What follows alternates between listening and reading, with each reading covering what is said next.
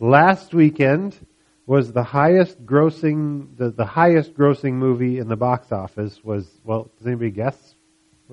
Noah, yeah. It was Noah the movie. This is last weekend. They don't have the numbers for this weekend yet because it's still going, but it was $43 million for the weekend is what they brought in. And which is not surprising. The trailer, if you've seen the on TV, seen the previews for it, the trailer looks interesting, but like most trailers, it was deceiving because they always take the best bits and pieces and put them together to make things look better than they usually are. But I think there are a lot of people who would love to see a good Noah movie.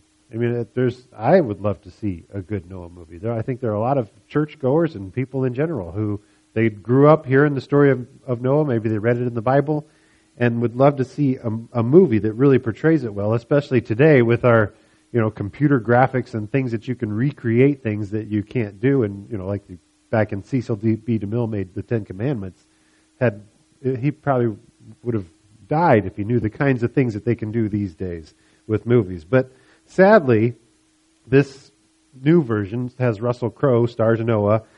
It's not a good movie. I haven't actually seen it myself, but it's one of those things where you don't actually have to be hit by a car to know it would be bad for you. I've read lots of reviews. I've heard other people talk about it and the things that are actually in the movie.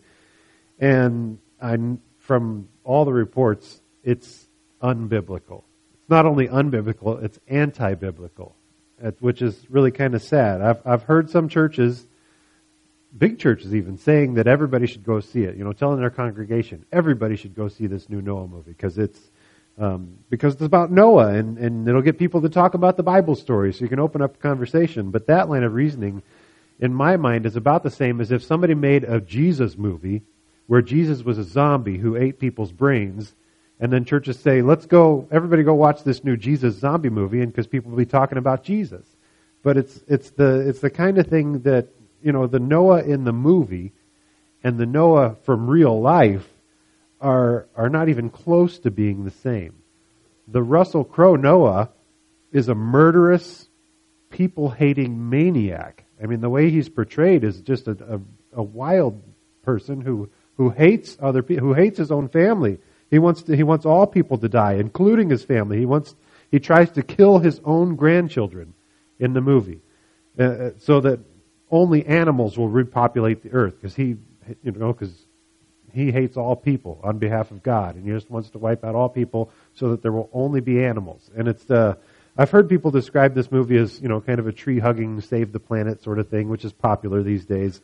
But it sounds more like let's murder all the people so that no human beings survive to repopulate the earth sort of thing. It's really dramatic as like how far it goes. And on top of that, there are rock people who build the ark, like some sort of beings, fallen angels or something, but they're rocks. They're like living giant rocks that build the ark. Instead of Noah building the ark, there's these rock creatures that help Noah build this ark. And of course there's plenty of other plot points that are written into the story that are they're as ridiculously in conflict with the true biblical account of Noah as rock people building the ark. Things that are just totally made up and have nothing to do with real scripture.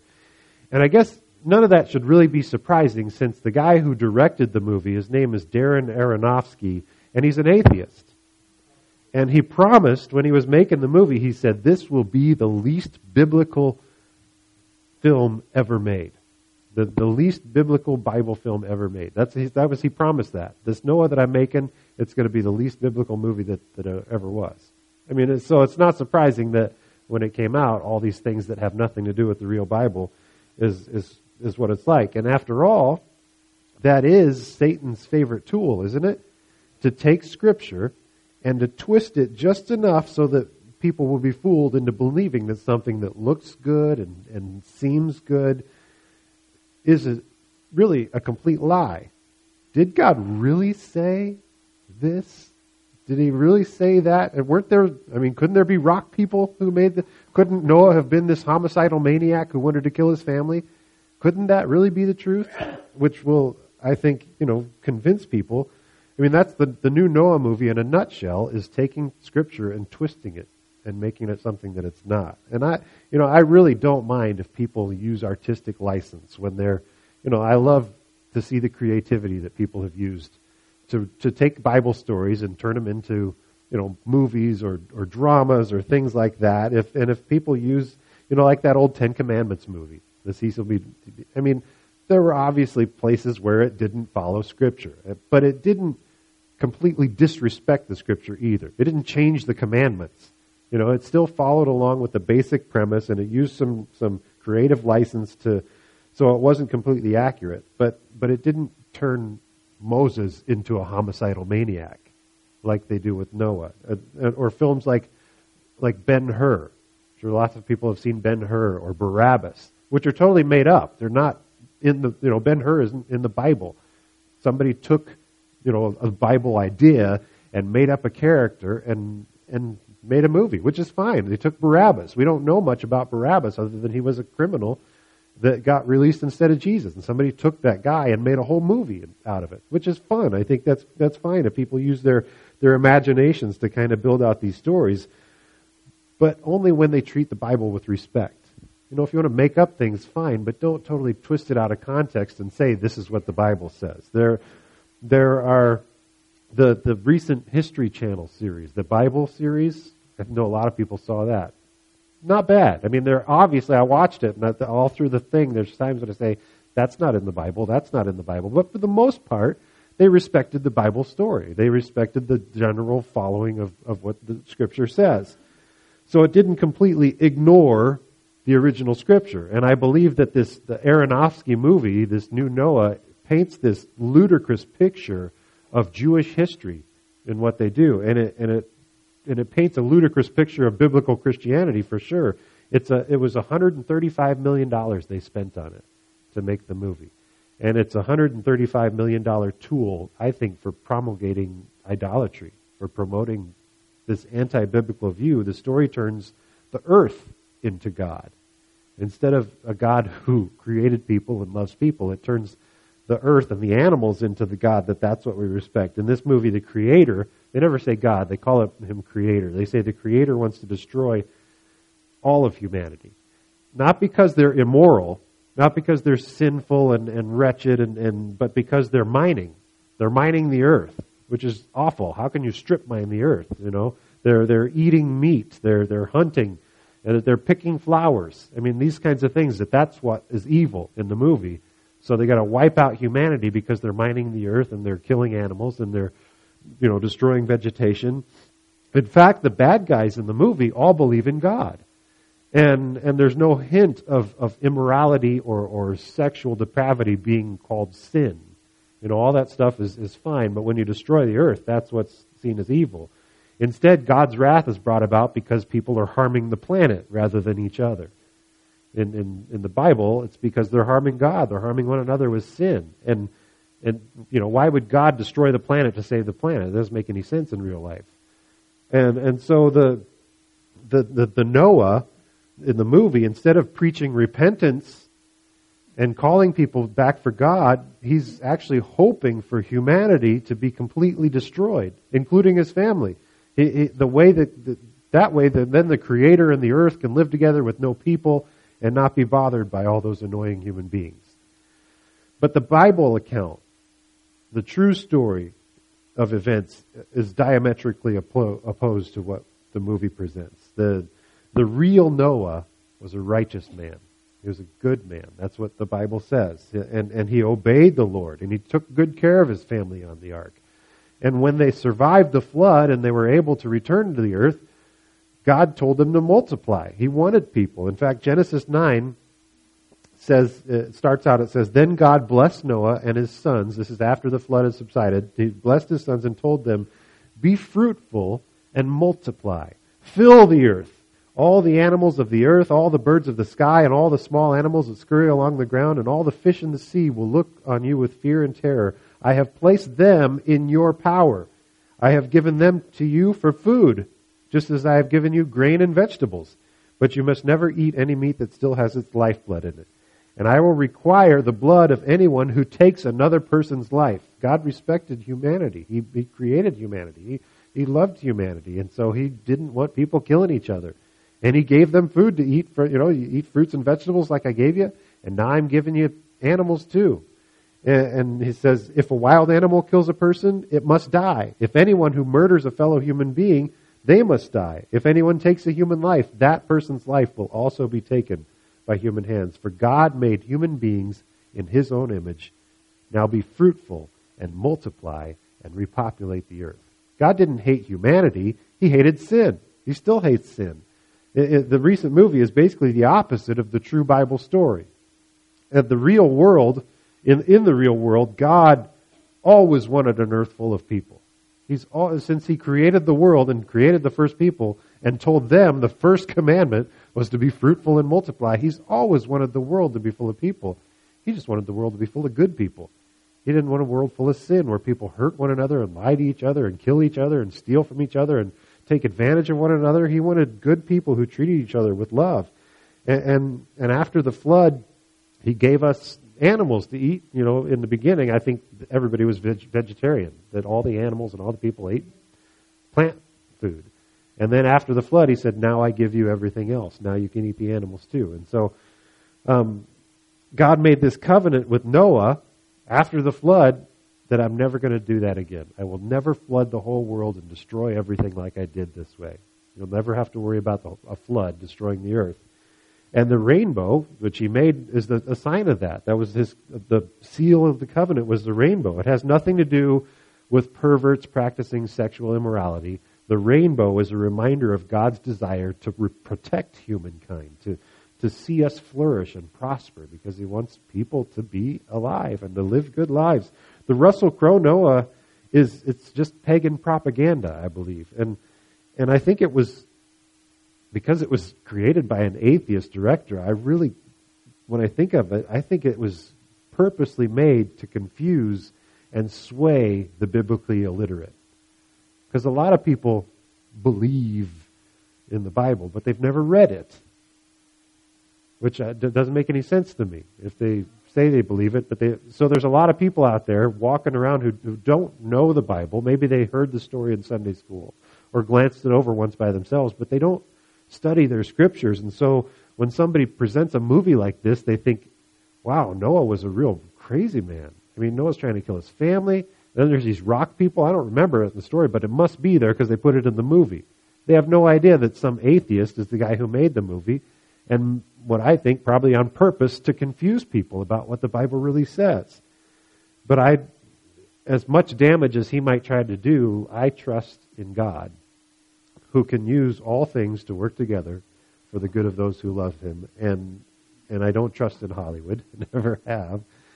And I just hope and pray that true Christians will study their scriptures and will know their Bible, so that if the conversation does come up and they're talking to somebody, that they will love God enough to spread the real gospel, to preach the real Christ, to show the real picture of salvation painted by a real Noah and a real ark. People who truly trust in the authority of Scripture enough to know it and to share what's real, because that's humanity's only hope, is the real Jesus Christ and the real Bible. There is no other hope for us. Matthew 24, our scripture for today, at verse 37 says, when the Son of Man returns, it will be like it was in Noah's day, which ought to stand out for us. We know Jesus is coming back. We know Jesus is coming back in judgment. And Jesus said, when the time comes, when the Son of Man returns, it's going to be just like in Noah's day. In those days, before the flood, people were enjoying banquets and parties and weddings right up until the time that Noah entered his boat. People didn't realize what was going to happen until the flood came and swept them all away. And this is the way it will be when the Son of Man comes. So when Noah was building that ark and climbing on board, and all the animals were in there, and he went on board and God shut the door, people were living their lives. They just had normal, everyday stuff that they did. They went to work, they had parties, they got married, they just, they paid no attention to what might be happening or the words that Noah might have been sharing. They just figured the world's going to go on forever, I'm going to live, and nothing's ever going to change. And then the flood came one day. And And the Bible tells us there's another judgment coming upon unrepentant sinners. The world is going to find God's judgment, and only this time it won't be by water, it'll be by fire. And we should want as many people as possible to come aboard the ark of Jesus Christ so that they might survive the coming wrath through the grace of God. We should want as many people as possible to find salvation because Jesus Christ is our ark now. And He's the only way for us to have safety. And with that in mind, I thought I'd talk about the real Noah. You know, I don't know if you've seen the movie or plan on seeing the movie or whatever, but I want to talk about the real story so that people are armed with the truth, so that if you do talk to somebody about it, you know what happens in the movie without having to go see it, but you can talk about the truth, because people who, if you've ever talked to people like the Secret Service who look for counterfeiters, they say the best way to spot a counterfeiter is to know the real thing. You study the real, you don't study all the other counterfeits to see how people are messing up. You study the real dollar or the real 100 or whatever. If you know the truth, then you'll be able to spot the fakes And so if you know the truth of God's Word, then you'll be able to spot the fakes and explain the reality to people. So I thought I'd talk about Noah and how his life experience was a picture of salvation. How the ark is a foreshadowing of Jesus Christ to come. And that's our way of safety. 2 millennia after the flood subsided, then Jesus came. And it was really, the ark was not only a true story, but it was painted a picture of the ultimate salvation to come. Genesis chapter 6 at verse 9 says, "This is the account of Noah and his family. Noah was a righteous man, the only blameless person living on the earth at the time." And isn't that crazy? We don't know exactly how many people were alive at the time of Noah. There are guesses, in the hundreds of thousands or even millions, or possibly even up to 1 billion. We really don't know. But out of all the people, Noah was the only one who was found righteous. And don't worry about his kids, because they were, at this time, they were either, tiny, tiny babies or they weren't even born yet. So Noah was hopefully raised holy kids to go on the ark with him. And his wife was a woman, so she couldn't be a holy man. She'd have to be a holy woman. So hopefully we're thinking Noah and his family. But it's, verse 10 says, verse 9 still, it says, he was the only blameless person living on the earth at the time, and he walked in close fellowship with God. So he was connected with God. They had a relationship. And it says Noah was the father of 3 sons, Shem, Ham, and Japheth.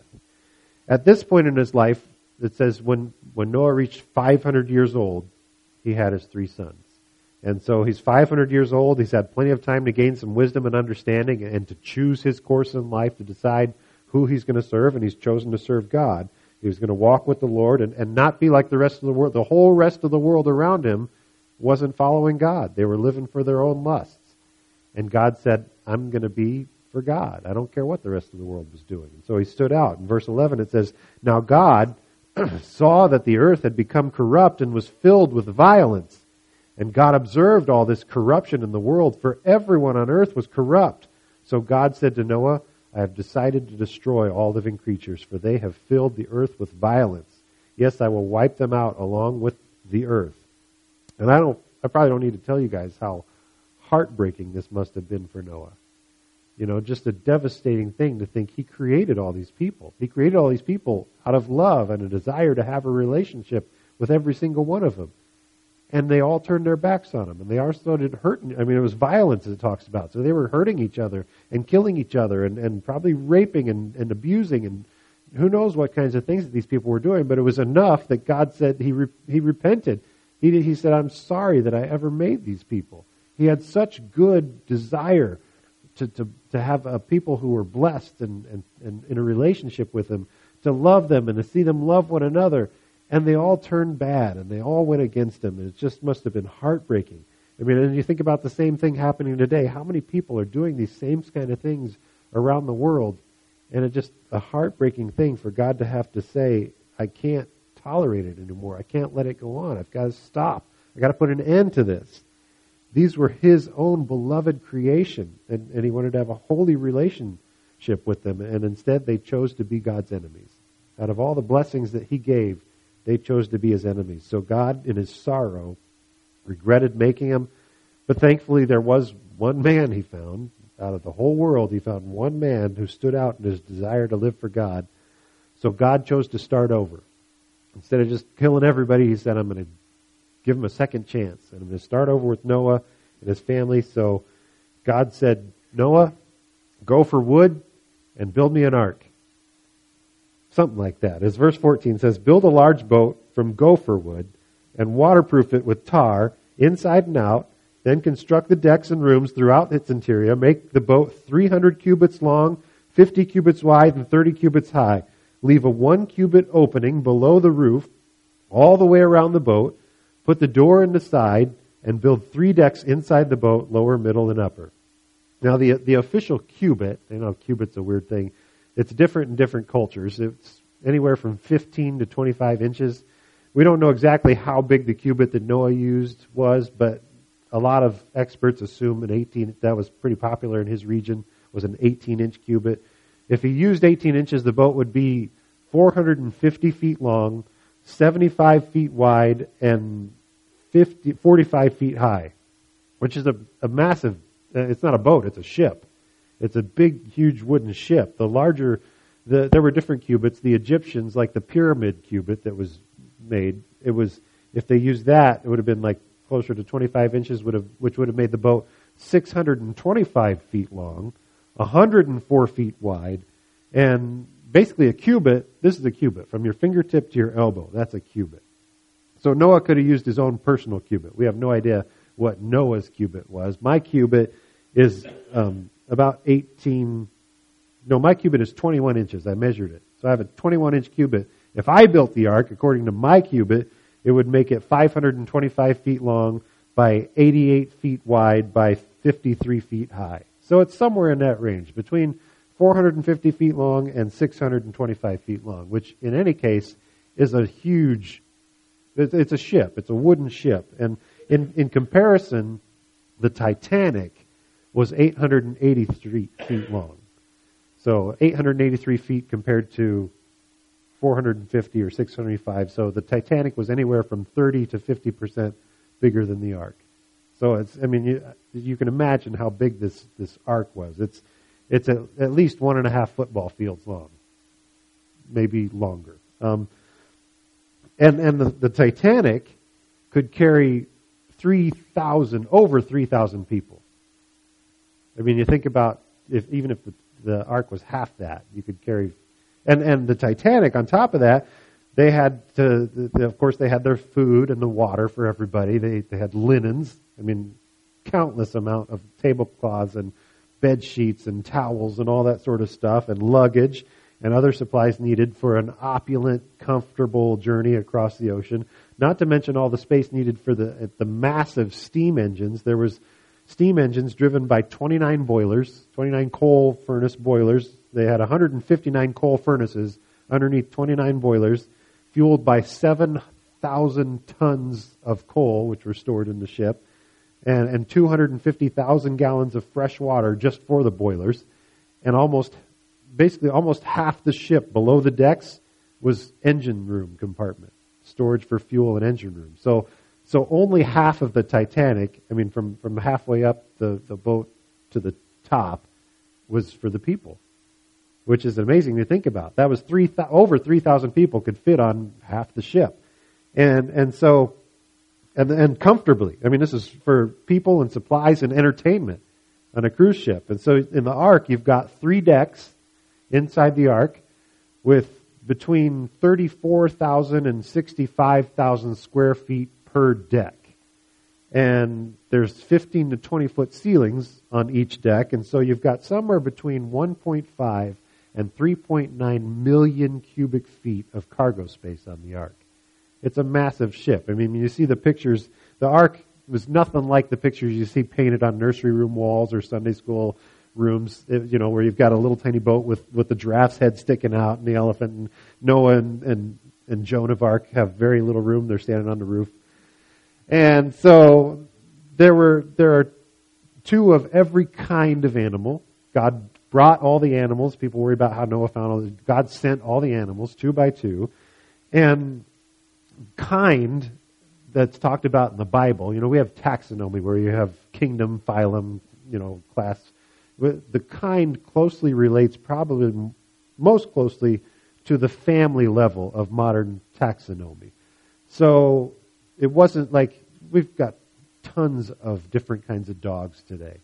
And they didn't need to carry every single different kind of species alive today. They just need to carry one dog kind. A lot of animals we see now are descendants of common ancestors. I'm not talking like Darwinian evolution. I'm talking about like there was a wolf kind, and you can see genetically, you can read the DNA and see how all dogs from people have bred dogs for all sorts of things, to be hunters, to be sheep herders, to be completely useless like teacup poodles and pugs. I mean, there are all sorts of dogs that have been bred by people for various attributes. And they all are related, and you can see that genetically in the DNA. You can test them and see how they're all connected back to some sort of, probably a wolf-like creature. And so Noah really just needed one pair of dog kind of animal, and not all the dogs we see today. So people think about, we've got millions of species, but there's a lot of interrelation in various species. So they certainly didn't need to carry all the species alive today. A lot of the animals we see, like some of them are due to people breeding. People have been breeding all sorts of dogs, cats, goldfish. People breed animals for certain traits. And then some as a result of animals' geographic location. That's how species are differentiated. It's similar with wild and domestic cats. Your house cat is related to the lion. And you can test that, test that and see how they're related. And it's everything from birds, snakes, deer, cattle, all sorts of animals are genetically traceable to a family level. And meaning that in Noah's day, there were probably a whole lot less individual species than we're used to seeing today. And that's not due to like things getting better, like Darwinian evolution. This is a loss of DNA. If you've got animals that have in their DNA written the code for long hair, short hair, medium hair, and they all, they spread out from the ark after the ark lands, and some of them wind up in colder climates. Well, the ones that grow short hair are going to die out, and the ones that grow medium hair are going to die out, so you've only got the long-haired kind. They've lost genetic information, where you used to have a kind that had DNA that could grow long, short, and medium hair. Now, because they live in the cold, they can only grow long hair, and the other kinds have died out, which means they've lost genetic information, but they're an individual species that might not necessarily be able to reproduce with the other species. And so that's how you wind up with lots and lots and lots of different kind of species, because they've all broken off of this original DNA code from their original kind. So that's kind of how it works. But even if you move to a more conservative estimate of the numbers of animals, move from the family down to the genus, where there's a lot more different kinds of animals, which was probably more animals than Noah had to deal with. But even if, from a conservative estimate, you've got probably around 16,000 different kinds of birds and land animals that Noah would have had to have on the ark. And that's including dinosaurs. And yes, there were dinosaurs on the ark, unless you don't believe in the Bible, in which case, why do you care about any of the real facts anyway? But God made land animals on day 6. So anything that was alive, dinosaurs, cats, dogs, cows, whatever, was alive, and Noah brought 2 of them on the ark. And a lot of the animals, of course, would be tiny. Mice, little lizards, little birds, and some would be big animals like elephants and giraffes and the brontosaurus sort of things, though it would be very easy for God to send juvenile versions of all the animals. A 2-year-old elephant is much smaller than a full-grown elephant. And that's the same with all animals. Even the biggest dinosaurs in the world came from eggs that were this big. So for them to wait for a couple of years until they're good, healthy, young things would not only be smart for taking up less space on the ark, but for when it's time to reproduce, you live longer, you're able to have more kids if you start out as a juvenile animal. And so even if you had to fit 16,000 critters, and I think it was probably less than that, but if you had to fit 16,000 of these animals in a typical farm or laboratory-like enclosure, the kind of size that you would give those animals, it would still take up less than half of the deck space on the ark. With all the cargo space they've got in the ark, all the animals that Noah would have had to fit in there, on a conservative estimate, would have taken up less than half of the floor space. And that's not stacking cages. You can stack cages for little creatures or birds or whatever. Or you can build community enclosures. You can put a lot of different kinds of birds in one room. You can put different kinds of cattle in one room. There are different ways that Noah could have saved space. But even if they all had their own enclosure on the floor, it's still less than half of the deck space that was on the ark. And so there was plenty of room on the ark. It would take about 10% of the ship's volume for food, to store all the food for the people and the animals, would take about 10%. If they took drinking water, which we don't know if they needed drinking water, because the oceans, since they burst forward out of the springs of the earth, was probably fresh water, mostly fresh water. And over the years, you can measure salinity in the ocean. It keeps getting more and more salty over the years. So if you measure backwards, about the time of Noah's flood, it was pretty fresh. So they could have just drank fresh water in the ocean. But even if they took fresh water on the ship, that would have been just under 10% need for storage space for water for all the people and animals. And so with all the animal cages and the food and the water, there's still 1/3 of the ship left empty. I mean, that's how much space was on the ark. They could have had 7 college-sized basketball courts, as well as all the animals and food and everything else. It's amazing how much room they had to spread out. So if Noah and Joan and all the kids wanted to play shuffleboard or volleyball or whatever they wanted to do on the ship while they're waiting for the flood to subside, they wanted to climb out on the roof to get a tan. I doubt that that's what they were doing. But there was plenty of space for whatever needed to be done on the ark. And the ark isn't like the ships that we're used to seeing. It was more like a barge. It didn't need to have engines or sails or steering or propulsion. It didn't need any of that. The whole planet was water. They could literally float anywhere they wanted to go. They didn't need to go anywhere. They just floated along wherever the tides and the wind took them. So it was basically a glorified floating box, which is why it's called an ark. That's what an ark is. It's just a storage container. In other words, there's a recent debate between Ken Ham and Bill Nye the Science Guy. And Bill Nye says a wooden ship like that just wouldn't work. And he compared the Wyoming, which was a schooner, like 5-masted sailing ship. But you put masts on a wooden boat and the wind is pulling and twisting, and it twisted itself enough that water came in through the cracks and it sank and everybody died. But you don't need masts on an ark. You don't need it's just a box. It's just a well-built box floating on the boat. So the ark had no need for sleek design, for speed. It didn't need a keel. It didn't need a mast or sails. It didn't need a rudder. Having a ship's wheel on the ark would be as useful as having as the Obamacare website. I mean, it's just not necessary. It's just you sit in a box and you float. So verse 17 in that same chapter says, "Look, I'm about to cover the earth with a flood that will destroy every living thing that breathes. Everything on the earth will die, but I will confirm my covenant with you. So enter the boat, you and your wife, and your sons and their wives, and bring a pair of every kind of animal, a male and a female, into the boat with you to keep them alive during the flood. Pairs of every kind of bird, every kind of animal, every kind of small animal that scurries along the ground. They will come to you to be kept alive. And be sure to take on board enough food for your family and for all the animals." Now God could have made his own ark, couldn't he? He made the universe. So God could have just said, here's an ark, here's the animals, float away. But instead he chose to use Noah, which I think was a character building opportunity. Noah spent at least 100 years planning and gathering materials and building and stocking the ark. During that time he raised his kids and he taught them the righteousness of God. He taught them the same work that he was doing. They probably spent their whole lives building this ark and helping their father doing what he was doing. And they probably, no doubt that people came by in droves wondering what in the world Noah was doing. And he said, I'm building an ark because God is going to destroy the world because you people are evil. You need to turn from your sins and repent. This is the only way of salvation. If you want to find safety, You've got to help us out. Come join us on the ark. And nobody took him up on the offer. And Noah's sons are probably doing that along with him. And all that time, he's teaching his sons. They're helping him with the ark. There's probably, I wouldn't be surprised if there were thousands of people that came and saw what he was doing. They told each other, you got to come see what this guy is building. He says the whole world is going to flood. He's building a huge ship in the middle of the land.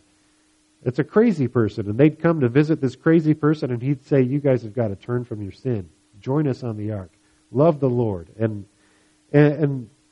Noah, they mocked him because of his faithfulness. And they ignored him because he was just doing what God told him to do. And he probably did his best to tell them the truth and convince them and get them to turn and find salvation. And the people, the sinful people of Noah's day probably treated him with the exact same kind of contempt that you see the world treat Christians today. They look at us as crazy people. You believe in some imaginary God who's going to come judge the world. Sure. We're going to go on with our parties and our weddings and our drinking and our whatever. And they saw Noah as an unreasonable fanatic. But ultimately, Noah didn't care about what anybody else thought. He cared about what God thought, because that's all that really matters, because God is the one who controls whether the world floods or not. And in verse 22 says, so Noah did everything exactly as God commanded him. God, you say it, I'll do it. You tell me what you want, and that's what I'm going to do. You tell me where to go, and that's where I'm going to go. You tell me what to say, and that's exactly what I'm going to say. That was Noah. And you know what? There is nothing better that could be written about anybody than that one simple description. That Noah did everything exactly as God commanded. If that is the description, if that's your obituary, count yourself blessed. But what makes this story even better is not just the telling of Noah's faithfulness, which is good, but how his example and the salvation made possible by the ark ultimately points to Jesus. And there are a number of indirect connections that you can make between the ark and salvation. God told Noah to build the ark with many rooms, and Jesus told his disciples, in my Father's house there are many rooms, and I go there to prepare a place for you so that I can come and get you and you can be where I am. And God told Noah to put windows around the top of the ark, and then he said in Malachi, bring your tithes to the storehouse, and so that there will be enough in my temple, and if you do, says the Lord of heaven's army, I will open the windows of heaven to you, and I will pour out a blessing so great that you won't have enough room to take it in. Which not only shows that God prefers Windows over Mac, but it's also just an interesting view when you think about the ark. There's just not direct connections with, rooms in heaven and rooms in the ark or windows, but there's, it's interesting to see how this language connects. And of course, there is a door in the ark. There's one door that God told Noah to build, and so there's only one way in and one way out of this way of salvation. And God is the one who opens and closes that door. And Jesus said, I tell you the truth, I am the door for the sheep. All who came before me were thieves and robbers, but the true sheep did not listen to them. Yes, I am the door. Those who come in through me will be saved. They will come and go freely, and they will find good pastures. The thief's purpose is to steal and kill and destroy. My purpose is to give them a rich and satisfying life. And that's it's an indirect connection. But even if you don't pay attention to those indirect links, the very purpose of the ark was to make a way of salvation, a safe place for the coming judgment, for those who put their faith and trust in the Lord to find safety on the ark. Sadly, only Noah's family followed Noah's example. So it was just Noah's family who was on the ark. So only Noah's house was allowed in the ark. In the same way, Hebrews 3:6 says, Christ, as the Son, is in charge of God's entire house. And we are God's house. If we keep our courage and remain confident in our hope in Christ, and once everybody was safely on the ark, the Lord himself shut the door. And Hebrews goes on to say, Jesus said, work hard to enter the narrow door to God's kingdom, for many will try to enter but will fail. When the master of the house has locked the door, it will be too late. You will stand outside knocking and pleading, Lord, open the door for us. But he will reply, I don't know you or where you come from. And that's from Luke 13. But it's that same kind of picture. And everyone who refused to turn from their sins met with terrible judgment. I mean, I hate to think what it was like on the day that they were marrying and giving in marriage and having their parties and living their lives and the flood came. I hate to think what that must have been like, how scary and terrifying and deadly, obviously. But Genesis 7:17 says, "For 40 days the floodwaters grew deeper and deeper, covering the ground and lifting the boat high above the earth. And as the waters rose higher and higher above the ground, the boat floated to safely on the surface. Finally, the water covered even the highest mountains on the earth, rising more than 22 feet above the highest peaks. All the living things on earth died, birds, domestic animals, wild animals, small animals that scurry along the ground, and all the people. And everything that breathed and lived on dry land died.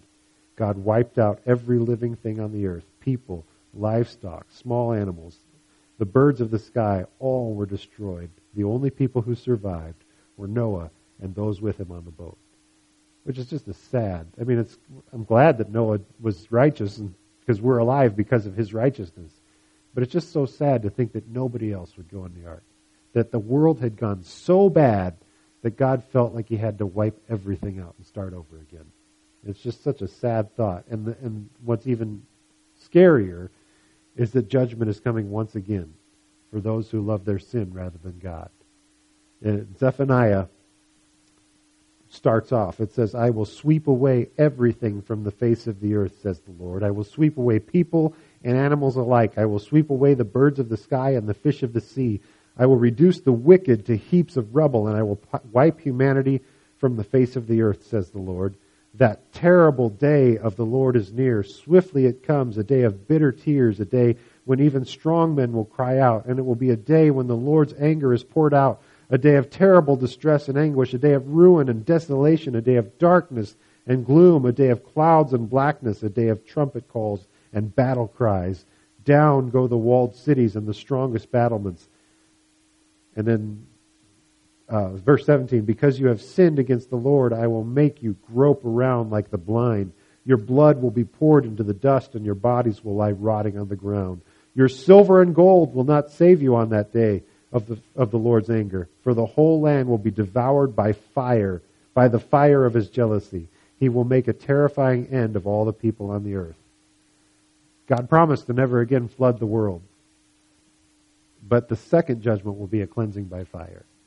And it's a frightening thing to think about, what will ultimately happen to those who show their contempt of God and their unrepentant sin. And which is why it's so vital for us to keep spreading the gospel, to keep preaching and warning people and say, you got to turn from your sins, you got to turn to God, because he's the only way. Jesus is the only way of salvation out of your sinful life.